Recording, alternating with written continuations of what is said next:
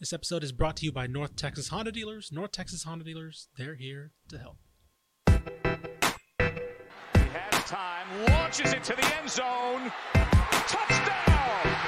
Terrence Williams! The throw goes to the right side for Crabtree. It's caught. He he's going touchdown, Red Raiders! Was he up the 10? Was he up the right sideline? Yockey's got to go. He's tackled. Sam Houston wins it. The Bearcats capture their first FCS championship.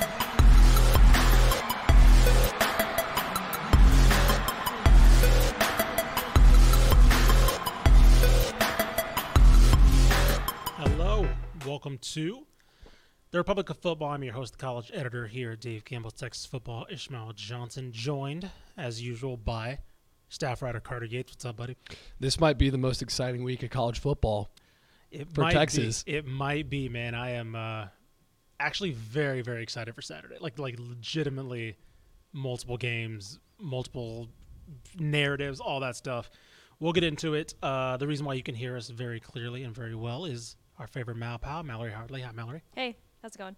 It's going good. It's going good. It's a good going week. pretty good. No, it is. It's a very good week. As you guys know, for the Wednesday preview episodes, we go through our 3 games of the week, which, I mean, if not, we kind of range this week from national significance to regional significance to partially just personal significance. I don't know. So I'm interested. Games that I'm interested in. But before we get into that, and by the way, we will call our senior college writer Mike Craven. He will be on the scene in College Station for Alabama at A&M. Before we do, we, of course, want to run through the power poll, but some headlines really quick. I want to give some shout-out to Nicole Auerbach, who's all over a lot of the NCAA rulings that are literally coming out like as we're speaking. And so the big one, first of all, that I do want to hint on is that the NCAA has voted to eliminate the annual limit on initial counters in the FBS. So what does that mean? That means that you can replace as many scholars. This is from Nicole Auerbach's Twitter explanation. You can replace as many scholarships as you can as you lose up to 85, right? So in the previous years, I believe it was 25 to 30. I think was the initial number. You can only replace up to 25, and so you could lose 50 guys to the portal. Not saying it happens, but you could lose potentially 50 guys up to the portal. Can only replace 25 to 30. The NCAA has now reversed that ruling, saying there is no limit. Right, so if you lose 50, you can replace 50. So the Deion Sanders rule. Right? So I mean, well, that opens an interesting can of worms because it's like, okay, a player, a coach, Deion Sanders could come in and say, "Cool, 50 guys off my team." Mm-hmm. Yeah. Right? Oh, I lost 50 guys. I lost 50. Got to replace 50. I told 50 guys to get lost. right. And so, sure, yes, in some situations, a lot of coaches walk into a situation and guys just leave. But as we saw this past year, some coaches incentivize players to leave. You're not gonna play here, so leave. But regardless, I felt like this was coming in the transfer portal era, right? It's kind of hard to just like limit yourself when players can just, especially now with the Mallory. You remember you just reminded me of the ruling. If a coach leaves mid-season, right, the portal opens for that team. Technically, that player can leave and just up and leave. With that kind of ruling, it kind of felt just like it made sense to like, okay, yeah, teams probably shouldn't have a limit on how many players they can bring in. Right.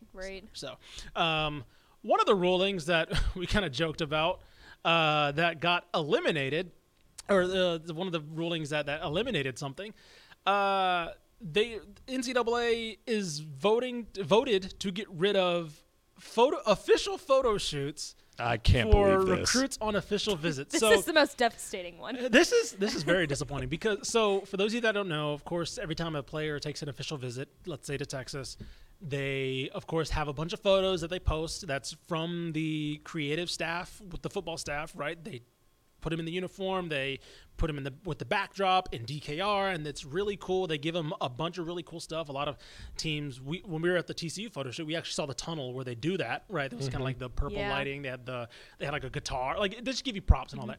And they give you full reign of their media crew, and they get to shoot all that stuff. And what the NCAA is saying is you can still do that without the media crew.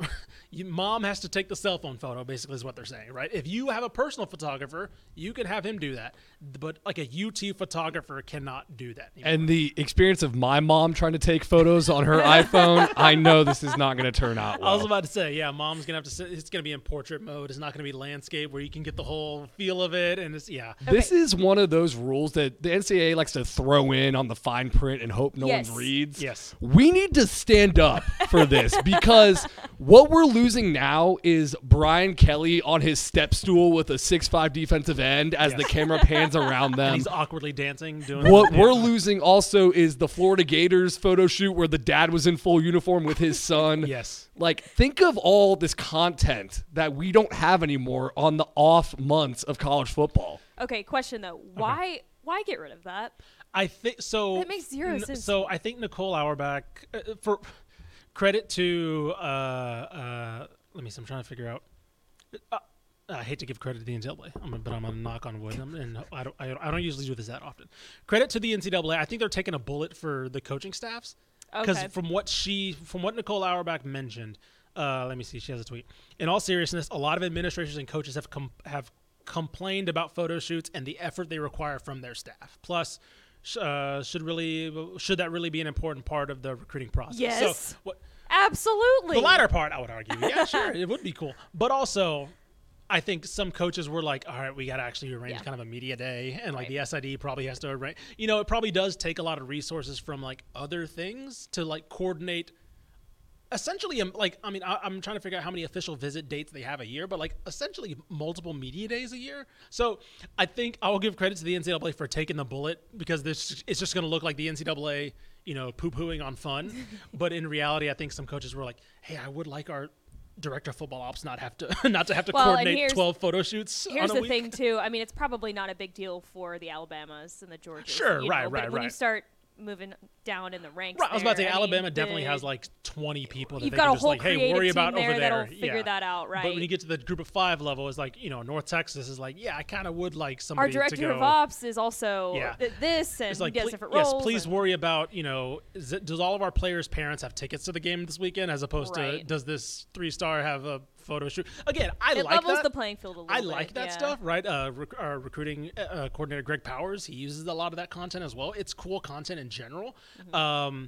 But I do think that especially like you mentioned, when you get to the lower levels, I think that is something that like a lot more staffs have less resources to throw at that. Right? This is the rule for like Matt Campbell at Iowa State, who's just all about the game, right, and has to compete Go watch year in, film. has to compete year in and year out with Texas, who has like 4 Lamborghinis in the walkway for recruits. Yes, and he's like, look, I don't have that. He shouldn't have that. The best I can do is a Jeep Cherokee. Yeah. My Jeep Cherokee, my personal Jeep Cherokee. I need to park this. But I did like, Carter, I did like your tweet where it's like, oh, we're going to get robbed of this. And it's the photo, of course, of the dad posing with his son in the Florida uniform. The most absurd photo of all time. It's great. But yeah, like it is one of those things where it's like they drop like a legitimately needed rule about the transfer portal. Then, by the way, no more photo shoots. It's just like buried in there. So, keep track of Nicole Auerbach. She does a great work tracking the NCAA. This is the oversight committee, so she's just kind of going through and tweeting out a bunch of stuff about that. I'm trying to think of anything else.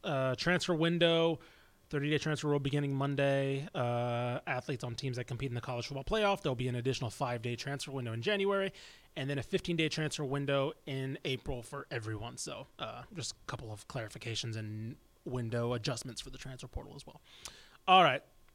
Let's get into Mallory. Do you have a power poll? We sure do. All right. Let's get into this before we get into our college picks and previews for the week. All right.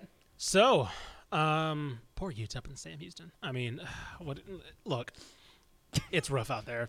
Should we run down the list? Let's run down the list a little bit. Let's just go. Starting from the top, Texas A&M, Texas State, Woo. TCU, Never SMU. in my life did I think that Texas State would be ranked 3rd in our 3. power poll. Yeah. 5 SMUs. We'll get to that. 6 Rice, 7 Texas Tech, 8 Baylor, 9 Houston, 10 UTSA, 11 UNT, 12 Sam Houston, and 13 UTEP. Yeah, no, I never thought Texas State would be third in this poll. Because didn't we talk about last week, what's the ceiling for Texas State in this power poll, right? Yeah. And we all kind of agreed, 5, 6, and then Craven goes, nah, we're putting him at 3. Well, I mean, which it helps. very well deserved. No, Very sure, well sure, deserved. I get that. But it also, TCU lost. Right. And then, it makes I sense. think SMU, I think we have rightful concerns about SMU. Yes. And I think that while I do think that there are maybe some concerns about strength of schedule so far for Texas State, they've done everything they needed to do, right? Except for, the UTSA game. But that's kind of that's the only blemish on their mark. And UTSA's lost more games since then. So, that's obviously been a hamper on them. And Texas State's just been fun. That's the other Fighting thing. Schmales have been fun. They've just been entertaining. And, it's been a long time since before. Not even a top offense. I'm not even talking about numbers wise. Been an entertaining offense. Yeah. Mm-hmm. I've tracked this team since since I enrolled there, and they went from Francione, who was very read option, but also kind of 3 yards in a cloud of dust esque, to Everett Withers, who could not put together an offense there, and then Jake Spavital, who was very stop-starty, very, very screen on 3rd and 8 kind of offense. Didn't have the personnel to really run it that well. To now this, and it's overnight. It's been a decade of watching this offense really struggle. So yeah. Dumb question. When did Texas State join the Sun Belt? 2014. Okay, so they joined FBS in 2012, decade. and then Okay. 2 years, and then there was the Sun Belt. So still, it hasn't been ask any Texas State fan. The offense hasn't been fun to watch since they joined FBS. Mm-hmm. It's been effective at times, but it just hasn't been entertaining. And I think that's the biggest reason why this is, the biggest reason why a lot of people are gravitating towards it is because they're putting up points. They're doing it in different ways, right? They're Ishmati, I think, leads the nation in all-purpose yards right now because he had the kickoff return for a touchdown, and he's a receiving threat. And so there's multiple. It's not just they're 4-1. It's the fact that they're entertaining 4-1. And I do think what's ironic is UNT is at 11, but I do think if they started the year with Chandler Rogers, they'd be I don't want to say up there, but they'd be in a similar conversation of they're fun to watch because they're going to put up similar numbers. And I think Texas State has not as bad of issues on defense, but similar issues on defense to where, both these teams are going to have to probably put up upper 30s to be able to probably get the records they want to get. And I think what's so fun too about Texas State is they're the side of the transfer portal where it's guys who kind of fell under the radar, went FCS, and now they're up to, Sun Belt Conference play, like Ishmati, who was at Houston Christian. And I think Joey Hobart, Utah Valley, was Utah Valley. So or Utah Tech, sorry, yeah. A lot of their biggest playmakers on offense that are so fun to watch were guys who maybe back in the day wouldn't have been able to transfer as easily to Texas State. No, I think so. And I think there's something to maybe be said about, maybe this is a hint towards a story or something, but somebody like an Ishmati, I think he might have fell victim to recruiting during the pandemic, right? Exactly. Because he was a class 2021 kid who, ask any guy who covers recruiting or any staffer in recruiting that fall 2020 is you can only do so much, right? If you didn't really know about a kid, it was hard to go out there. A lot of teams, I know for certain Texas State wasn't sending recruiters on the road, right, during that fall season. They had to keep them in-house because they're just safety protocols and all that stuff. They couldn't devote resources. So a lot of players just fell under the radar, and he went to Plano East. He didn't go to a rural school. That's what I wanted to say too, because I was listening to G.J. Kinney's press conference yesterday, I believe, and he was talking about Coach Bryant, their tight ends coach, was at Allen High School when they played Ish at Plano East. Interesting. And that's kind of how he figured out about Ish Mahadi at first. So it wasn't even the recruiters; it was in the high school ranks they figured it out. That's interesting. Yeah. So it is the guy, obviously TJ Finley, and I have a piece coming out on TJ Finley soon. He's obviously one of the big headlines, but like you mentioned, Ishmati, Joey Hobart, guys like that, guys that brought over from UIW that kind of fell to the FCS ranks that maybe are good enough to play. I mean, as we're seeing, good enough to play Group of 5, maybe even Power 5 in some situations, football. So I'm wondering how many more of these. I think the next year or two is when we'll really start to see them, right? Because I think this next transfer portal cycle, we'll see maybe more of those guys from the FCS maybe get the transfer portal promotions that they want. Also D2 going FCS, JUCO going FCS or FBS, right? Guys that fell through the cracks, we're starting to see them kind of bubble back to the surface saying, oh, we didn't hear about this guy originally and he had to go JUCO because nobody offering him right out the gate. So, yeah. Shout out to Between Two Bears. They're currently watching along with us on YouTube. They said Texas State Sun Belt champs. You heard it here first. I don't need that pressure. I don't know if that was Matt or Evan or Deontay, but I don't need that pressure. This is new. This is new territory, dealing with the pressure and the expectations now. Dude, yes. I don't. Oh my God. And the problem is they played Louisiana this weekend, who we'll talk about this game, but they've always had issues with Louisiana. Uh-huh. They're 0-9 historically Yes. versus Louisiana. Listen, I'm not even talking football. I'm talking whatever sport. Athletic program-wide. These dudes own Texas State. They have had issues with Louisiana. So this is why this hurts right now to hear about, this is, you're probably the favorite in the West, which they are, and I hate it. But, yeah, God. We'll get into the games. We'll go ahead and skip ahead. Let's go to, as Mallory gets Mike Craven on the call, I'll tell you a little bit. If you're watching, you should see. Let me see. There we go. We got a little promo code there now, hovering right there. It's always been there, according to Mallory. No, I'm joking. I told her to put it there like just before the show. So if you were looking at that, you see home field, promo code DCTF, 15% off your first-time purchase. Last week, Rice unveiled their Love Ya Owls gear, and home field had a drop for that, and I made sure to buy that because it looked like, again, it was just a one-off collaboration deal. I think it was really sick. So again, if you listen to any of our shows in the ROF network, they have their own promo codes, but of course, if you are watching right here, please go ahead and use that promo code DCTF for 15% off your first time purchase from Home Field Apparel. All right, let's get into these games. Mallory, you want to kick us off? Yeah, first up on our list, Texas A&M versus number 11 Alabama this Saturday at 2:30 p.m. You can watch it on CBS. Alabama coming in as 2.5-point favorites. The over-under set at 46.5. And Mike Craven is on the phone to join us. He's going to be at this game, actually, down there in College Station. Craven, I'm very jealous. This is going to be a really fun game to be at. It's going to be packed. 2:30 kickoff there in College Station. The weather should be great, so excited for Week 6. Yeah, so I don't know if you saw on Twitter. So, of course, we know Parker, Stats of War on Twitter, does these great college football graphs, infographics for advanced stats. He mentions the first time ever Alabama's been an outright underdog. He has A&M 53% win probability. I'm wondering, because Vegas still, Vegas is different, but it doesn't. I think he's the only one to really have A&M as an outright favorite in this one. And I'm curious where I see it, right? But I'm curious in your mind where you see that coming from, Craven. Yeah, on the Aggie War Pod this week, available for download on the Republican Football Network. I told Jay Arnold that I thought A&M should be a 3-point favorite in this game. What Alabama does well so far has been what A&M stops. Alabama's not a deep downfield, throw the ball 40 times, pick on a secondary team. They're going to try to do what KJ Jefferson tried to do. They're going to try to do what Auburn tried to do against A&M. And the last 2 weeks, A&M has 14 sacks and 30 tackles for loss in 2 SEC games. They are starting to figure out that they are better than everybody along the defensive line, and they need to just let those guys go be aggressive.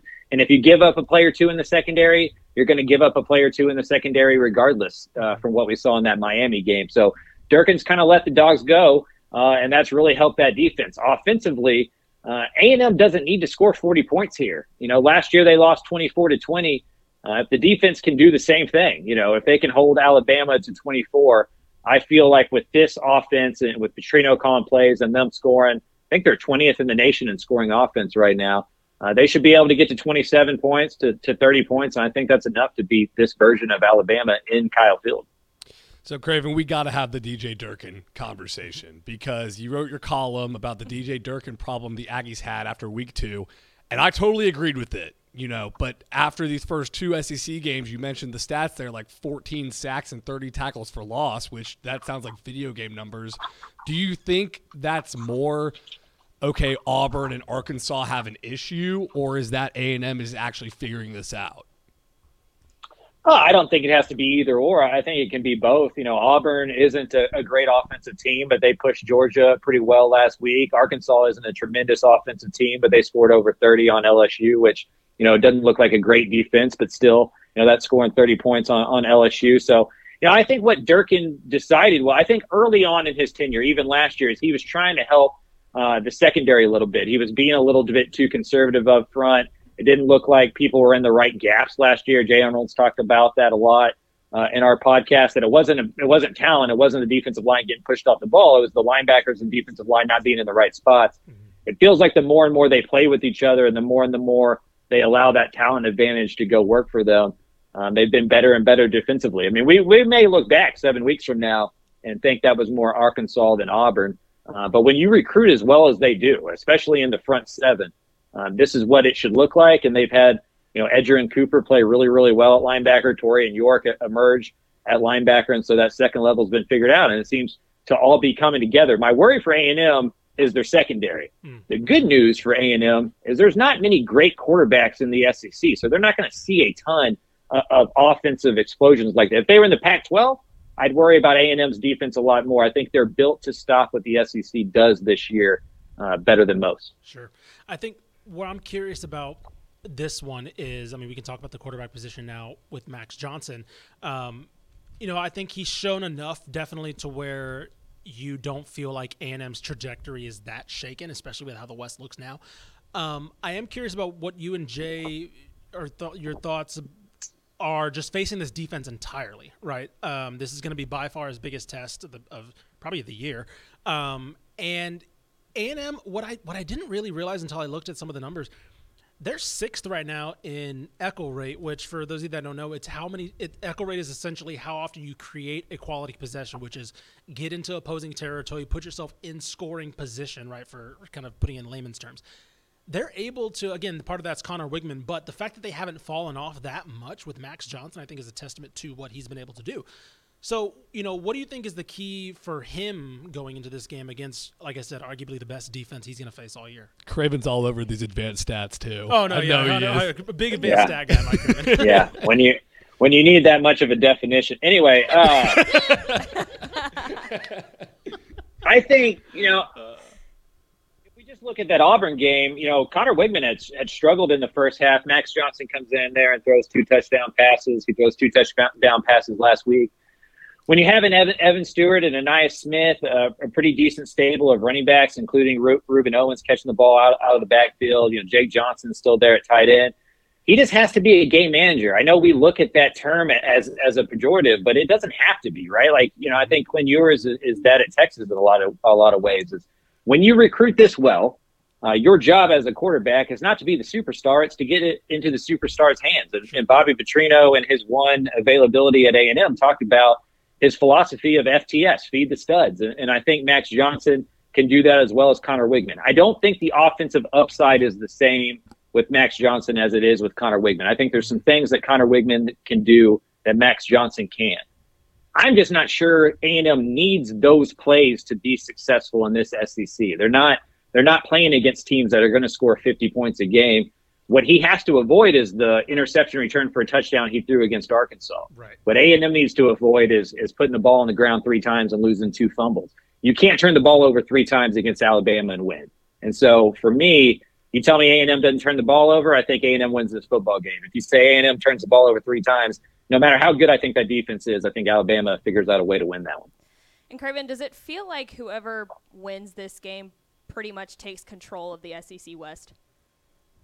Yeah, for sure. I mean, LSU still has something to say about this because they get to play Alabama, they get to play A&M. Ole Miss kind of the same way. I don't think there's a great team on the west side of the bracket here. I'm not convinced there's a great team on the east side, but we're not going to know anything about Georgia until December. Right. And so, if A&M can win this football game, they are absolutely in the driver's seat. They're alone at the top of the SEC West with the tiebreaker over Alabama. And so, at that point, you win all your games, maybe just lose one, and you're in the SEC championship game. And so this one feels like a game that can really flip the narrative. I'm writing a column about it for tomorrow where, if A&M can win this football game and be first in the West, all of a sudden we're not talking about the buyout as much. We're talking about A&M starting to really live up to their potential and starting to grow up off the field and be a more mature football team. So, this can quiet a lot of haters. And if they lose this game, I think it, obviously opens that conversation back up. Yep.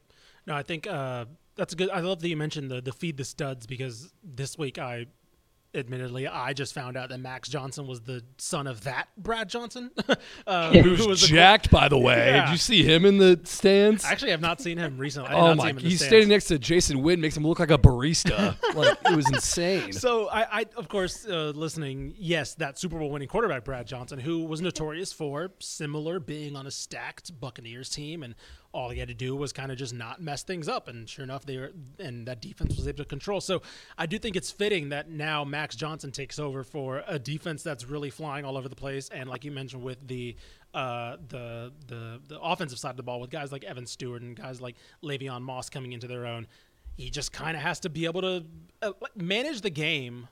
Is, like you mentioned, is not a pejorative. Stetson Bennett managed Georgia to 2 national titles, right? Like, he was the best driver for that offense, and look, it worked. So I think that's a great way to put it, and I think that you mentioned with Bobby Petrino, that hire is kind of starting to pay off. So yeah, I'm very much looking forward to this game. Craven, you got a pick? Yeah, I'm taking Alabama or Texas A&M 28-24. Okay. All right. I was also going to it. take A&M as well. So I'm on the fence. I just don't know if I see Alabama having 2 losses, but I'll ride with it. I'll go A&M too. Uh-oh. Are we going maroon across the board here? Uh-oh. Mallory. Should I I'm do it gonna for put the you on the plot? spot now. I'm gonna put you on the spot now. I'll take Alabama. Good. We could not have gone. We can't go all maroon. We can't get photoshopped. We can't get photoshopped. No, we can't get photoshopped. Game here. day photoshopped. We can't inflate the Aggie head any more than it already is. So I'm picking Alabama. There you go. Humble him a little bit, Mallory. All right, Mike. We'll be sure to check out Craven's column. It will come out tomorrow over this, and of course, TexasFootball.com for Craven's thoughts after the game. He will be on the scene there in College Station, which should be an insane atmosphere. So take care, Craven. Later, guys. All righty, Mallory. Let's get into the rest of our games. Let's get into the other. I mean, there's 3, so I'm just gonna say one of the other big games this weekend. The one that Carter will be at. Let's go. Woo! Red River Rivalry. Red River Rivalry Week. I've always. I was about to say you had to slow down to say that. Because if I say it too It's fast, easier if you I make get them all like tongue tied. It's easier if you just make them all W's. Red River Rivalry Week. That's better that way. All right, number 3. Oops, excuse me. Let me change that. Number 3, Texas taking on number 12, Oklahoma in Dallas this Saturday, October 7th at 11 a.m. You can watch it on ABC. Texas coming in as 6.5-point favorites. The over-under set at 60.5.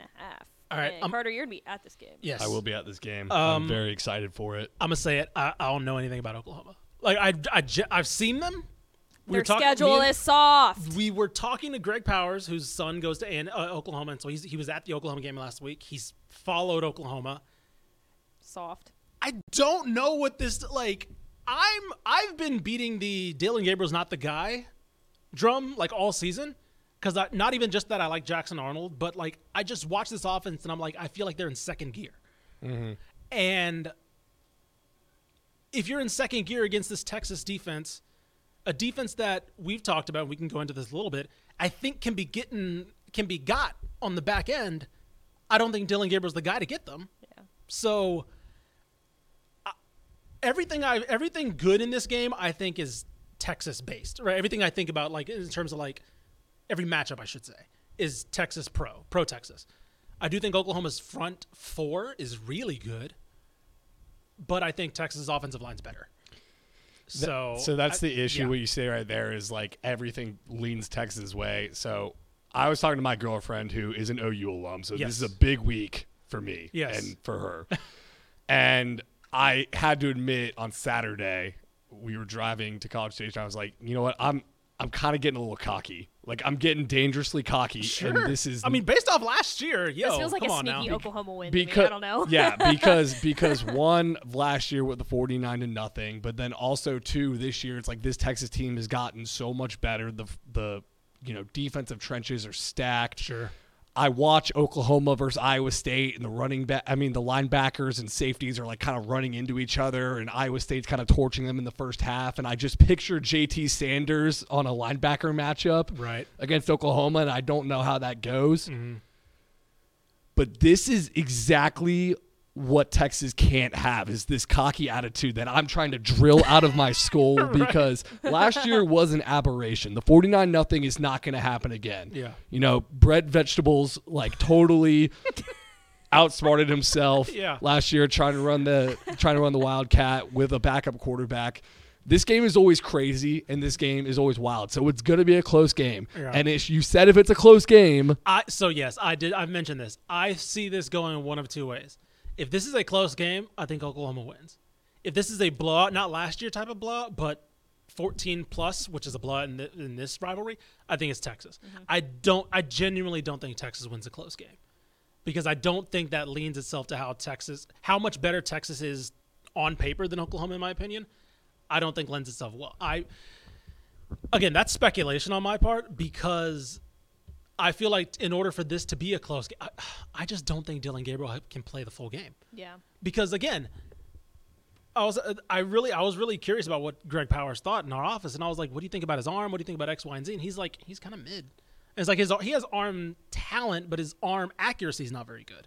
And it's not to where Quinn Ewers has similar issues, but like I've seen him, and this year we've seen him hone in on that arm talent and like be able to hit the deep ball every once in a while now. And unlike last year where he kind of took a step back from when the last time we saw him.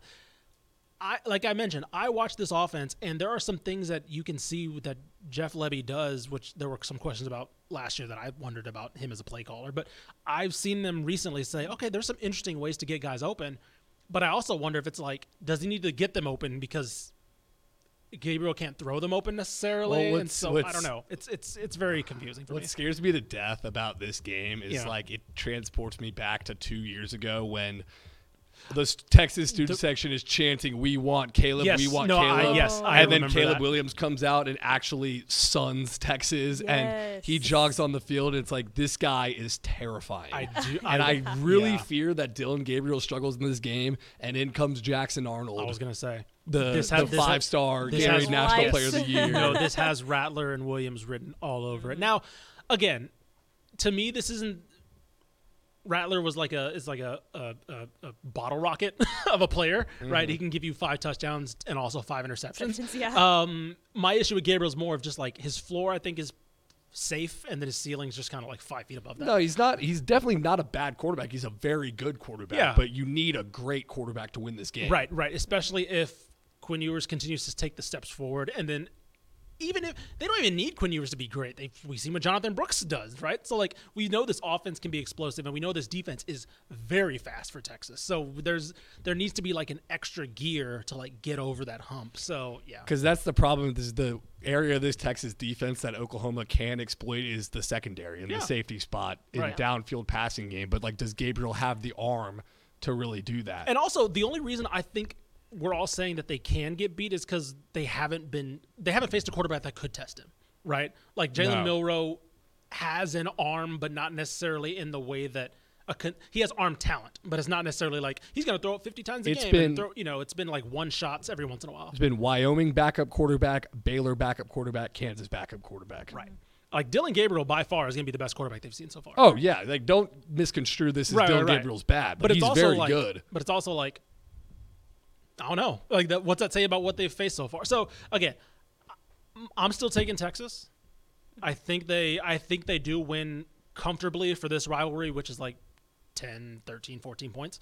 But I'm just wondering if we do see a Rattler-Williams situation.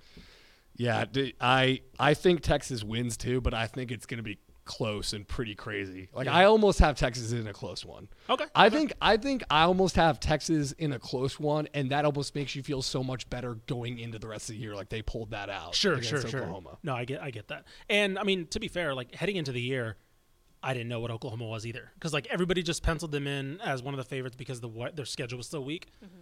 And this is, I mean, and to be fair, that's to all of us. We still have those questions because their schedule's been so weak. We knew, I think, who did they avoid? They avoid Kansas State this year, I think. And Oklahoma. I haven't looked at their schedule in a while. They avoid Kansas State, and they avoid. I mean, they've done the thing. They're scoring like 50 points a game, but they played like Tulsa. They played Iowa State. You know, like I mean, obviously Tech and Baylor aren't much this year, but they avoid both those schools too. Yeah. So it's like, again, I have no clue, but I'm gonna go Texas.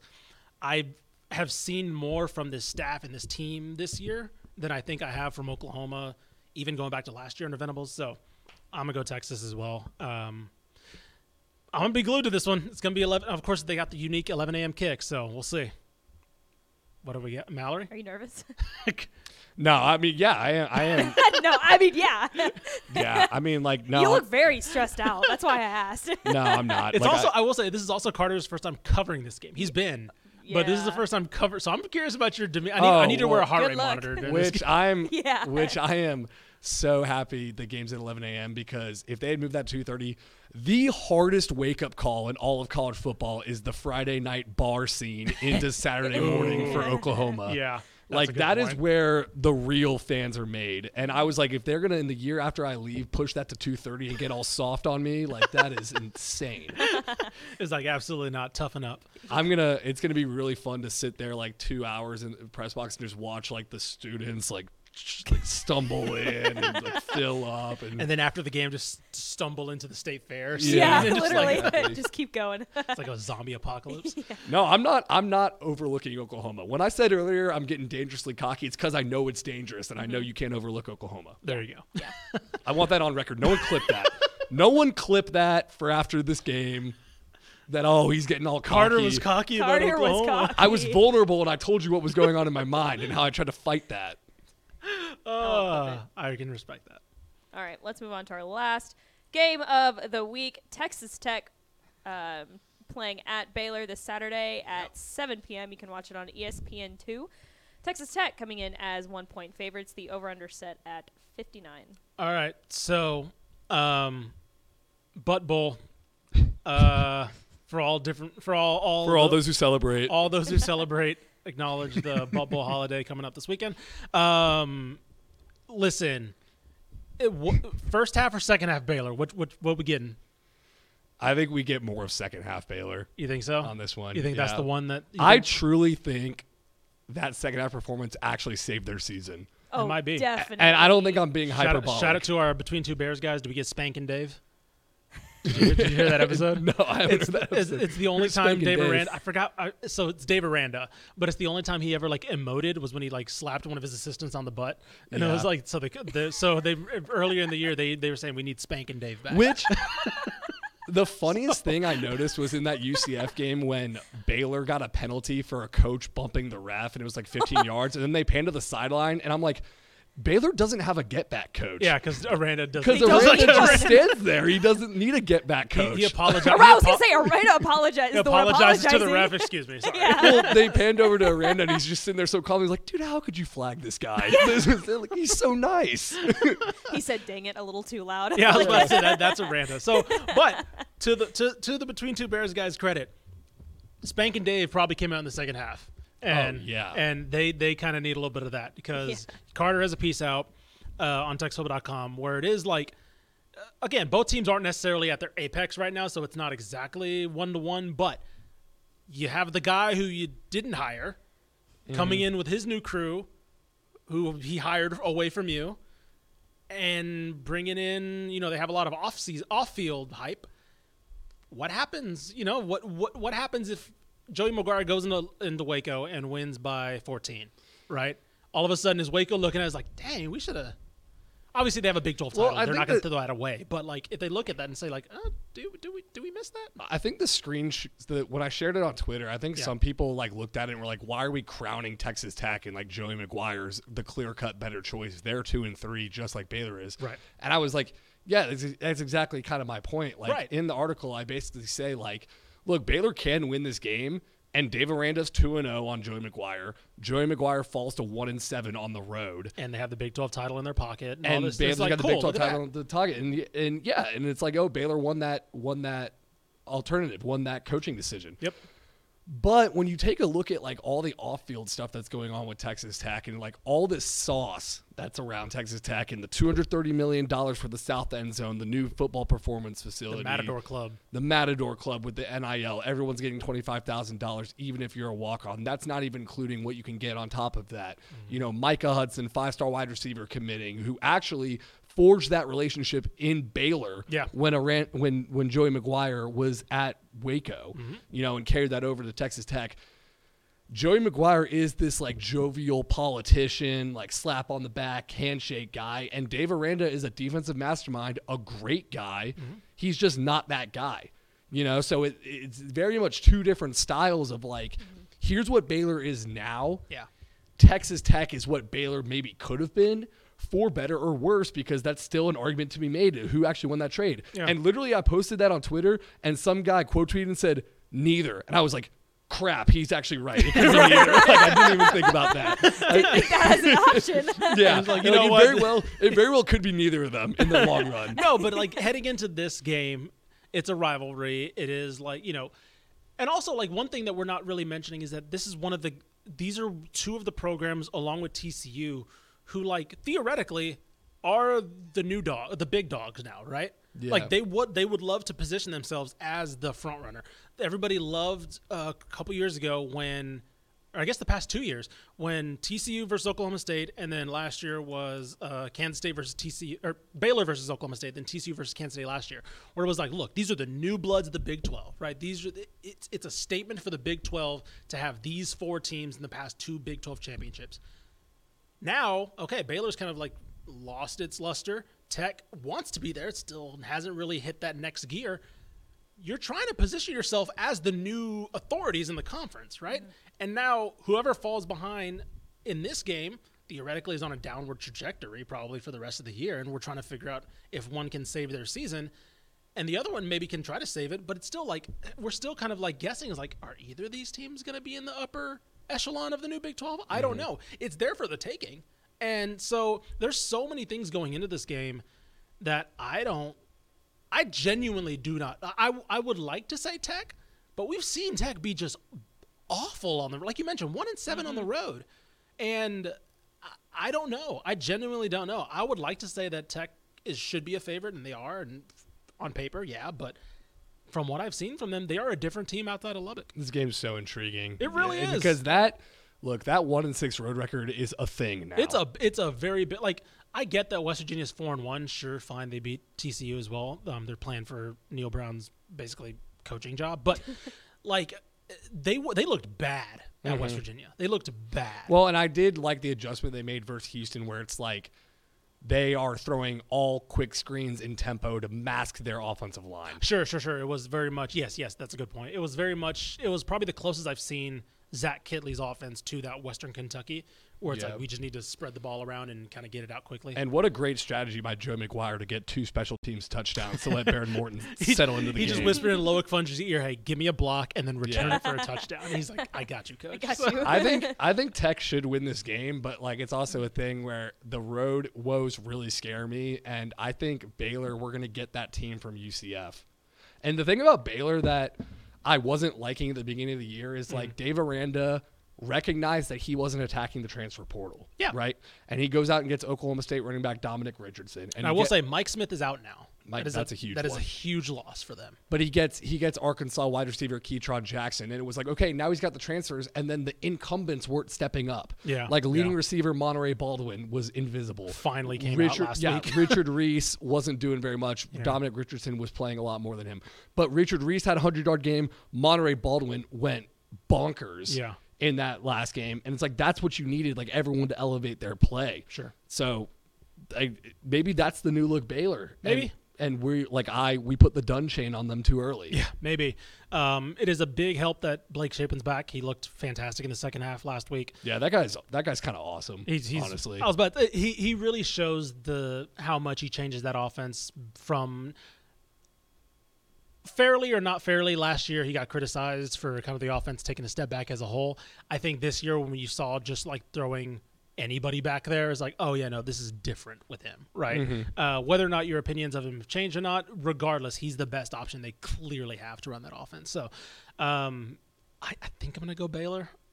I want to go Tech. Everything says Tech for me, except the fact that they're just a different team on the road. And I think if we get second half Baylor, I think it's clearly Baylor. If we get the second half team, I think it's clearly Baylor. Now, if there's a mix in there, then sure, we get something interesting. I don't know, right? Part of me also, though, wants to go Tech because it's like Baylor stomped them last year. So they've got that too in the back pocket of like, we lost 45-17 to these guys. Joey McGuire is on record like that's the one game, win or lose, we got dominated. Yeah. So a little bit of a revenge game. No, that's fair.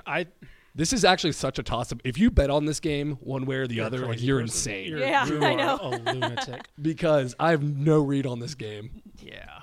It'll be fun. I'm sticking with Baylor. I'm going to do it. I'm going to go Tech. All right. I'll go Tech on this one. All right. What's the spread? 1. Whoa. Literally 1.0. Yeah, Tech. I'll go Tech. Yeah. Yeah, you're a psycho if you bet on this game. Yeah, literally. All right, let's switch into the wide zone here. Let's go.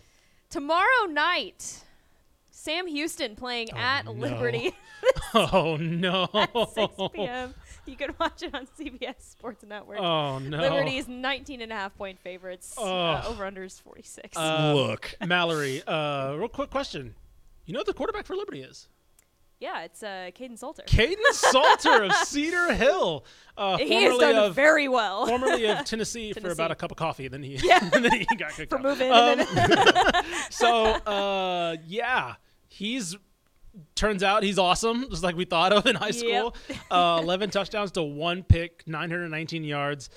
Almost 300 yards on the ground rushing right now. Yeah, they look insane and more insane than their former president, Jerry Falwell Jr., which is saying something. So, go ahead. So similar to like Baylor, how like they saved their season by coming back from a 28-point deficit. Yeah. Sam Houston gave up 28 unanswered to Jacksonville State and lost in overtime. Yeah. That feels like a dagger. Like Yeah. that, like, because, okay, when I'm looking at, and me and Mallory were at a high school game, so we weren't watching this game, but it was like when we're checking down the box score, we're like, okay, this is the Sam Houston offense. Like, what do you get when they're playing a team? Keegan Shoemaker, we're like, oh, he's playing pretty well tonight. A team at their level. They had a really tough non-conference schedule. Like, this is more on par. It's a fellow new FBS team. Like, here's what they can do. Wow, that hurts. That hurts really bad. Yeah, not good. Yeah, it's not very good. News. So here's good news and bad news. Wait, do they have the 99.9 win probability? No, they have the 88. Oh, no. Wait, did Sam Houston did Jacksonville State? And the ESPN probability? I think so. I think they did. I think it was They might have had it. 99.9. They Because might I saw a have. screenshot at one point. They might have of had it. Yeah. Yeah, I think I sent a screenshot in the Slack or Yeah, something. we'll have Let to me see. look. I'll give you Sam Houston State. I will give you good news and bad news. The good news is Liberty is awful against the run. Oh, do they have Yeah, it was 99.9%? 99. That's depressing. Liberty is awful against the run. The bad news is you were awful at running the ball. So something has to give, is what I'm saying. When a stoppable force meets a movable object. No, 100%. Somebody's got to win out. History says that it's probably not going to be y'all. mean. This is one of the teams in Conference USA that I was worried about because Jamie Chadwell's a really good coach. Yeah. And like they obviously have hit gold with the Caden Salter transfer. So yeah, unfortunately, I don't think. Let me see. I'm trying to Are think. they undefeated? Is Liberty undefeated? They might. Yeah, they are 4-0. Look at that. Wow. And yeah, Sam Houston doesn't have a single person averaging over 3 yards a carry. So Well, I'm taking Liberty. I think I'm taking Liberty. it's a ballsy too. call. That's not super tough here. But all right. What's Anyways, next? let's switch into another game. UTSA playing at Temple this Saturday at 1 p.m. You can watch it on ESPN Plus. UTSA 14-point favorites. The over/under is 55.5. The team that needed a bye week More the than most anybody. of anybody in the state. I think this is also a very good on-ramp to conference play. Yeah. Temple's not very good so far. Their only wins are Akron and Norfolk State. Yeah. And I believe, according to Jeff, I believe JT Clark will also be ready to go. At least, he's played, but like quote-unquote played, not like actually contributed. They've also been very, very careful with him. Of course, Frank Harris is going to be a matter of pain tolerance, more or less, probably the rest of the year, it sounds like. I'm going UTSA, and I don't know if we ever see the UTSA of last year, but I think we get as close as we can get this week. This is a must-win. Like, they gotta have this one. If this is a loss, then it's starting to look like what's going on. The reason I'm not hitting the panic button on UTSA is like they've had a winning non-conference record one time since Traylor's been there. which he said in the press conference that I listened to. That's a good point. Yeah. So it's like they're used to kind of not to this nature, Sure, where they're 1-3 and they've like kind of lost some like games. But 2-2 has always been their absolute ceiling at a non-conference. Exactly. Yeah. So I think they can still pick it up, but they need this game, and it's going to be really bad weather. Yeah. With like rain, horizontal winds, like it's going to be. I mean, you're going up to Pennsylvania. Temple is also not very good against the run. Kavorian Barnes has not been great this year. He's kind of fumbling. Yeah, he has a fumble problem. That was one thing against. I was there at the Texas State game, and that was the one thing everybody was like, kind of like just ripping him. Everybody was like, he's kind of looks like he's holding the ball a little flimsily. He's got the droppies. Yeah, a little bit, but. This is a team where he can kind of get back on track. He's still averaging 4.5 yards a carry, so he's not having a bad year, but he's not. Last year was such a crazy standard for him as a true freshman that it's hard to kind of hit the ground running and surpass that. So I think this is a good team to get back on track against. I think UTSA does it. And whether or not this is the team that we think can like position itself back at the top of AAC, we'll see. As far as that's concerned, I think they had to work back there for me. But I do think this is a top half team easily of the conference. Something to watch in this game too is UTSA is second to last in FBS and turnover margin, and Temple is 122nd in the nation in turnover margin. Oh my God! So this could be like TCU Cheez-It Bowl vibes. Oh of a my game. God! Like, Cheez-It Bowl vibes, Jesus. That's a good way to put it. Did y'all know that the American has 3 teams that have owls as their mascot? Wow, that's the type of advanced stats we need on this show. Temple. I did not know that. Temple, FAU, and Rice. And I love that you know that now. Which also, how is FAU the Owls? Like, that makes no sense. It doesn't make any sense either. Because they're in Florida. Is there a single owl in Florida? Why are you judging? You don't know this. That's like my middle school was the Huskies in North Texas. That makes no sense. Types of owls in Florida: great horned owl, eastern screech, burrowing owl. Look at this. An eastern screech. I don't know. There's that's the don't ask me to explain what these are. Mascot. Short-eared owl, barred owl, barn owl. They got owls in Florida. Don't even. Well, I don't need slander over here for Florida wildlife. Okay. I just thought it was cool. I wanted to enlighten you guys on something. There you go. That's kind of insight we need from Mallory. Correct. That's why I'm here. All right. Up next, North Texas playing at Navy this Saturday at 2:30 p.m. You can watch it on CBS Sports Network. Navy coming in as 6-point favorites. The over-under set at 6.5. Did y'all see the press conference of Eric Morris this week? And somebody was like, Coach, how are you going to defend against the triple option? Yeah. And he just laughed and like shook his head. It's like, how does anybody defend? He's like, have you seen us defend at all this year? That's what I would have been like. What do you mean? You want to start with an offense first? Yeah, Mallory, question. North Texas, dead last in the NCAA in rush defense. Navy, 5th in nation in rushing offense with the triple option. Let's go, baby. Thoughts? Nothing. Zero no thoughts. Comment. No comment. Listen. A little nervous here. Yeah, we've said good. North Texas is going to have to score 30, high 30s in every game. Right. They just have to. Yeah. I don't think the defense is going to be able to. No. Stop this. I will say, I'm curious about this. Because the triple option is so different than obviously everything they ever face. The triple option got nerfed, though. It did. From the new NCAA rules, definitely isn't the triple option of old. It still is an option variation. It's an evolved triple option. I wonder if this is like some like weird inverse of like UNT's really struggle because you have to, again, this is a 1-week game plan, right? Every time you play, whether it's in high school, a wing tee, a slot tee, flex bone, whatever, it's a 1-week game plan for this, right? Yes. You can't run the same defense you do every other week. Can UNT just do it for this 1 week? I'm genuinely curious because like I've seen at the high, again, this is me using my high school brain. I've seen bad defensive teams in high school be able to scheme against a slot tee, flex bone, wing tee for one week. And then when teams go back to spreading it out, it's like, we don't have corners. We can't rush the passer. You know, it's like when you know this game's going to be played within the hash marks, I wonder if they can just do it. The problem with that theory is North Texas' weak point is on the trenches and then the defensive line. That's fair. And that's what you kind of need to. And those boys, like, I mean, those guys don't always look like they really want to tackle. Yeah, that's fair. So, like, which is to be fair, the safeties don't look like they want to tackle. So, but you just don't let them get to the safeties. The safety's got the third option, though. Yeah, literally. That's true. Yeah. Okay. Look, I'm going North Texas because I don't trust Navy's defense to stop. I'm going to say this right now. I'm looking at anybody listening. Watch this game. This is going to be fun. It's very This is going to be awesome because it's going to get weird. This is going to get weird because we're not talking about UNT's offense because I have no worries about it right now, especially against Navy. Navy's defense isn't very good. They're going to put up points, but so will the Navy offense. Mm-hmm. So this is going to be, to me, a game of keep away. Yes. Keeping Chandler Rogers off the field, right? Opening up that time of possession and really widening that gap. I think they get it done because I think that UNT is feeling itself a little bit right now. They've had a couple wins. They kind of know what's working. They've put a bandage on the worst defense in FBS and are now like the second or third worst defense in the FBS, which is a step up. I'm gonna ride the green wave a little bit more, and I'm gonna give them a win in this one. Yeah, I'll go North Texas in this one as well. If this was Navy of like mid 2010s, I'd say Navy, but sure. Navy's kind of rebuilding right now. Yeah, they're really not very good. No, they've given up. I mean, I'm trying to think. They've played rebuild, Memphis. triple option nerfed.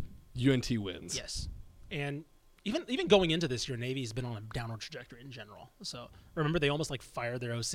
And they made him rehire him last year. It's been very weird for Navy. It's not like you mentioned. It's not the Navy of a couple years ago. Yeah. So. Yep. All right. The Fighting Schmells playing at Louisiana this Saturday at 2:30 Gotta p.m. get rid of that nickname. You can watch it on ESPN+. Louisiana coming in as 2.5-point favorites. The over/under is 69.5. Of course. All right. I don't know. I've mentioned to you at the beginning, Carter, what's the record against Louisiana? 0-9. 0-9 all time in football. This extends beyond the football Can field. we make it double digits? Can we? Probably. Maybe. I don't know. Another underrated storyline, TJ Finley's return to Louisiana. He's from Louisiana. Oh, that's right. Yeah, so he's playing back there since transferring out of the SEC. I genuinely don't know. Last week was an issue in terms of I think the defense is starting to really have its issues. Jackson State, before they really put their foot down in the second half, Jackson State was matching them score for score. Last week, of course, they were up 42-7, and they ended up it's a 7-point game at one point in the fourth quarter. So I genuinely am starting to have concerns about the defense as far as the defensive line's concerned. So and Louisiana's QB is really good. Yeah. He's a redshirt freshman. And like G.J. Kinney was saying, he truly thinks he's one of the best in the country. And now that's really high praise. Really and high praise. I don't agree, Sure, but like he's being nice about his opponent. But Sure. I think he's really good. No, I think Dual threat guy. Yeah. Yeah, I don't know. And I will say they haven't – hobbled Frank Harris has been the only dual threat guy they faced so far. Mm-hmm. And I think there were other issues outside of Frank Harris is why they lost that game. But I do think that's a thing where it's like I wonder how good they are against a mobile quarterback. I kind of think the air comes out of the balloon a little bit this week. Not saying that Texas State isn't going to have a great season. I mean, they've had a decent schedule so far. So like I think it's meant to come down to earth. It's going to come down to earth a little bit this week, I think. Yeah, things are really sky high, and so noted cynical Texas State fan me is waiting. I thought it would happen a little bit last week, and so the start to that game really surprised me. But I believe Zion Chris is, by the way, is the guy you're thinking of. I think another Louisiana kid. I think it comes back to earth a little bit. I still think this is a close game, and I think this is probably if I'm being honest, I think this might be the best game this is easily the best shot they have against Louisiana, but I think this is the closest game they also have against Louisiana. They've always just doesn't matter what team they've had, what team Louisiana's had, it's always seeming to fold over. So, yeah. Go Fighting Schmales. Moving on here. Rice hosting UConn this Saturday at 4 p.m. You can watch it on ESPN+. Rice coming in as 9.5-point favorites. The over-under is 47.5. UConn stinks. UConn stinks. Let's get the win. Everybody was writing their Jim Mora praises last year, and it's like, no, they're bad. They still stink. Yeah, no, look, I'll give you a hint. We're working on something on the UTEP offense for next week, in particular on offense. This team's fun.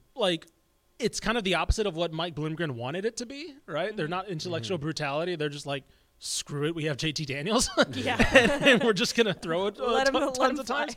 Let him cook. The big surprise for me has been that it hasn't just been Luke McCaffrey, right? That's been my biggest shock, too. Yeah, because they lost Bradley Rosner to the transfer portal, and we're like, well, there goes their other receivers. And Cedric Patterson, yeah. And so it was like, well, there goes their receivers. And when you have somebody like JT Daniels who's good enough just to get the ball to certain playmakers. If you just have some guys step up, this offense has been good, like legitimately really good. So I think they're 35th in EPA per pass according to Stats of War. That's awesome. Like last year, they were in the dumps when it came to their passing outside of the receiving game. So JT Daniels has gotten memed a lot for transferring all over the country, but I think this year he's like proving, dude, like this is like the guy. Like he's really good. He's good. He has. No one's ever doubted the talent. I think he's putting it together, and he's like, if they didn't have JT Daniels this year, it'd be bad. It'd be really bad because they can't run the ball at all. Like Bloomgren's talking about, they're running 4-minute offense, and he doesn't have confidence to run the ball. Right. They're almost dead last in rushing offense. The defense has been so-so. Now they did get 4 fourth down stops, in one half. So hopefully that's the turning point for them. Sure. But it's really been like the difference between Rice of old and Rice this year is actually JT Daniels. Yeah. 100%. I do think that. So, yeah, I'm going to go Rice. I think UConn is – I'm going to look at I haven't checked the AAC standings right now because UConn's 0-5, and they've scored 20 points just once. Look, they stink. But if you would have asked me at the end of last year, I would have been like, I guess I got to consider them one of the better teams, right? Because they made a bowl last year, looked like they were turning a corner. Not really anymore. So now you look at the AAC. So I'm looking at it right now. South Florida, which they'll probably come back to earth soon. Memphis, Tulane, SMU, Tulsa, Rice. And then if you look at the teams below Rice, North Texas, FAU, UTSA. I'd probably only pencil in right now at this point FAU and UTSA as better than Rice out of that bottom half. Right? Yeah. I think they can be better than Tulsa. I think the South Florida is going to come back to earth. They will come back to earth. Here's the thing with Rice is they need these next 2 games really badly because then they have a stretch of Tulane, SMU, UTSA, and UTSA is that last game, so UTSA might have come back to like what we thought they were. Right. So that's a really hard stretch of 3 games. Yeah, I agree. I will say I want to put a pin in Tulane because they were really close against a bad UAB team last week. UAB's bad. And I'm not. Oh, is that Trent Dilfer's freak Yeah, out? that was the Trent Dilfer freak out. Because actually went berserker mode. Because when you're in your first year of coaching a college team, you just have the right to do that, I guess. No, this is what happens, Trent Dilfer, when you start coaching Elite 11 quarterbacks and then go to high school and college. It's like, wow, not everyone's like a top 11 QB in the country. Right. Oh, man, I can't, I'm not coaching the best team in Tennessee anymore in high school, whatever. Anyway, so they were really close with UAB for a while. I'm not saying they're still not one of the top teams or one of the favorites. They got Memphis this week. I'm really curious about that game because I think if they look bad against Memphis, who's looked okay, I'd probably start moving SMU to that front of the AAC kind of singularly as opposed to with Tulane is where we've kind of put them all year. So we'll see. What do you think the over-under for North Texas Rice is going to be? Ooh. It's going to be 75. It's going to be high. 78. Hold on, where is that game? We're getting the upper echelon of 80 at that Dude, point. Where is Daniels that game? versus that mean green defense? Let them cook. I need to figure out where that game is because if it's in Denton, I might try to go. That's gonna be fun. Yeah, I know, right? It is. I think it might be in Denton because I don't. Wait, do they? Do they not play this? Oh, year? they do not play. No, that's right. That's Oh, right. Yeah, they do not play I this thought year. they did. No, because I don't think it's That hurts. I don't think it's a protected rivalry in the AAC. Oh man. I yeah. think it should Wow, that is. we need bring it back. we need to unfortunate. fix that. Yeah, Yes. that sucks. All right, let's move on to our last game this week. TCU playing at Iowa State this Saturday at 7 p.m. You can watch it on FS2. TCU coming in as 6.5-point favorites. The over/under set at 52.5. Okay, can I say something Bounce back game for first? TCU. Because I wasn't on the Sunday recap episode. Yep. Look, TCU fans, I jinxed it with the Chandler Morris piece. They lost that game. Not that Chandler Morris played bad, but I just wrote the piece and then they lost. That incompletion he threw at the very end of the game, that's the best incompletion of the year. And people are going to try to ignore that and say, oh, whatever, they lost. Do you know what I'm talking? You know the incompletion I'm talking about? I don't think I do. I'm pulling this up. This is insane. Okay. He actually is getting whipped to the ground and stops in midair and flings the ball out of bounds. Here, let me. Oh, was he throwing the ball away? Okay. He was throwing the ball away. Well, So while you bring that up, Look at this. okay, let me see. Oh, okay, I did see this. Show the camera. Yes. Okay, you're gonna try to show the camera. How do I do that? Just turn literally, it around. you're just gonna have to show the camera. Look at how this hat. Wait. All right, it's gonna play again. Can you full screen it? I don't know. This is incredible. Yeah, television. full screen it. Yeah. Full screen it. I want to see this. I can't see. Audio either. listeners, we apologize, but go look up. He's getting whipped to the ground right here. Yeah. Anything. Screws his body. Yeah, I did remember seeing this. I mean, and they don't kick that field goal. Yeah. Without that pass. Yeah. So TCU, of course, they lost last week, but to me, it was a summary of how well everything went for TCU last year, in terms of we saw how they beat Baylor with that scramble to kick the field goal. They tried that again last week. It just didn't work. They ended up getting the field goal blocked. They had 2 field goals blocked in that game, and just how everything's just not everything's going wrong. And we're hearing yelling in there. I think the Rangers are playing right now. I think that's why we're hearing yelling. It's football season, that's guys. Funny. No, it's funny. It's the first time in 6 years. Anyway, things are back to being more 50-50 when it comes to luck for TCU this year. And it also does not help that the Kendall Briles discourse came back into play, because all of a sudden the offense looked and it wasn't Chandler Morris's fault, because we've seen him play really, really well. This is another shout out to the Between Two Bears guys. They mentioned on Twitter, the Kendall Briles offense can get you 30 yards when you want 3, which is awesome, but it can also get you 3 when you need 30. And I think we saw that on full display last week at West Virginia. I just think part of the issue too with TCU is they don't have a Quentin Johnson and Tay Barber. I think that's fair. It's just been a musical chair as a wide receiver, and that's been what's difficult for them.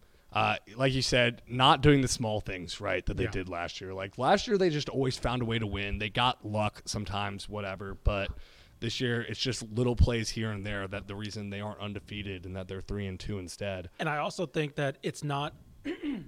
Excuse me. I don't think they're running the ball enough. I really don't think they're running the ball enough. Where's Trey Sanders been? I don't know. He had a great game against Colorado, and then he's just – I mean, to be fair, Amani Bailey's been fantastic for them. Yeah. And they've kind of gotten some things for Savion Williams around some end arounds, and Major Everhart's gotten in the game a couple times. So, I don't know if they're kind of nursing him back because, of course, he's battle injury a ton. But I don't know. I think they need to run the ball more. I think Amani Bailey should be considered one of the better running backs in the Big 12, and he's not really treated like it. No, he's not. He's kind of under the radar right now. I'm looking at their stats right now. Chandler Morris leads with almost 6 yards a carry because, of course, he's not really a designed runner, so he's able to kind of break the play. Savion Williams, 5.7. Amani Bailey, 5.4 yards a carry. It's pretty crazy for how many totes he gets. Right. And then you get Major Everhart, which is at 4, and then Sanders, this might explain it, he's at 3.8. So maybe what they do give him, it's not enough for them, but I do think they still need to spread the rock in the backfield a little bit more. I don't know. That's been my issue with Kendall Briles is it happened against Colorado where they didn't run the ball enough. Granted, they still scored points, but I think you can still watch that offense and see it not really getting the rhythm. I think they need to. This isn't. I don't think Chandler Morris is the guy. Not in terms of skill talent. I think he's good enough. I still don't think he's with the wide receiving talent that he has.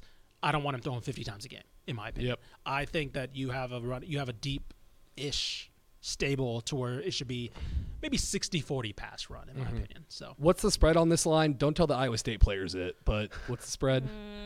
6.5. Keep it quiet so they can't hear it. 6.5. Yeah, I'd go TCU, but playing in Iowa State at night is horrible. Tough. Yeah. It sucks That's so underrated. bad. And it looks like Iowa State. I mean, what's that quarterback's name? He looks pretty good. Rocco Becht. Yes, he actually looks pretty good. I mean, he was carving Oklahoma up in the first quarter. That betting I scandal watched. was the best thing to happen to them because this Rocco, he's a freshman. Yeah, he's a freshman. He looks really good so far for a freshman.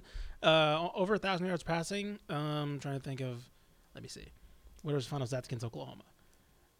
188. I mean, it's kind of. They kind of fell off. Yeah, it kind of fell off. But Oklahoma State because over 300 yards. Those 2 touchdowns in 3/4 of those yards I watched in the first quarter. Right. But still. Something must have happened. He's a freshman. He's been okay. I don't know. Yeah, it's an interesting line. So we'll see. In Ames, TCU's been far from reliable. Just when we thought they were reliable, they lost last week. So I don't know. I'm going to take TCU anyway, just to as a plead, please win this one. Yeah. I think they bounce back. So, alrighty. Yeah, and then we've got 3 teams on bye weeks: Houston, SMU, and UTEP.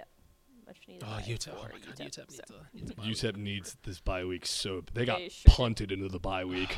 Yeah, they really did. They really did. Take this week off. All right.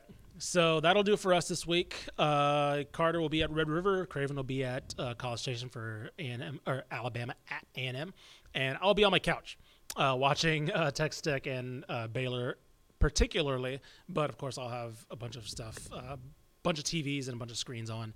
I'll also be working on finishing up the basketball magazine, which behind the scenes that is wrapping up for me. So yeah. It's a very, very exciting time. We go to press very soon on that, right? Yes, next Friday. Next Friday. Let's so go. for any of you college basketball fans out there, high school basketball fans, be on the lookout for that. We'll reveal the cover that following Monday. So when can people expect that to be on the shelves? I should say that won't be on the shelves. This might be the first time we're announcing it. It will be to subscribers only, and then you will be able to buy it on TexasBasketball.com. So it won't be in retail. But if you are a subscriber to TexasFootball.com and you're part of our subscription package that includes the summer magazine, the recruiting magazine, and it will, for the first time, include the basketball magazine. So, of course, that gives you all the Texan live games, all that stuff. So all of this now is in one nice little bundle for our subscribers, which, ironically, even though we're not retail, it'll be our widest circulation because it goes to all our subscribers. So very excited about that. But it will be on sale at TexasBasketball.com/store right when we drop the cover. It'll immediately go up for purchase on the website. So for everybody, please keep it tuned to TexasFootball.com for all of our content. Like I mentioned, I should have a TJ Finley story coming out very, very soon. We'll have something on Rice for you Rice fans next week. Craven will have a column on A&M coming up very soon as well. Keep it locked to TexasFootball.com this weekend. Subscribe to all the shows on the Republic of Football, Dave Campbell's Republic of Football Podcast Network. And we'll talk to you guys Sunday with the recap edition. Jimbo Fisher, give us a call. Rutgers, keep up the streak. Let's go.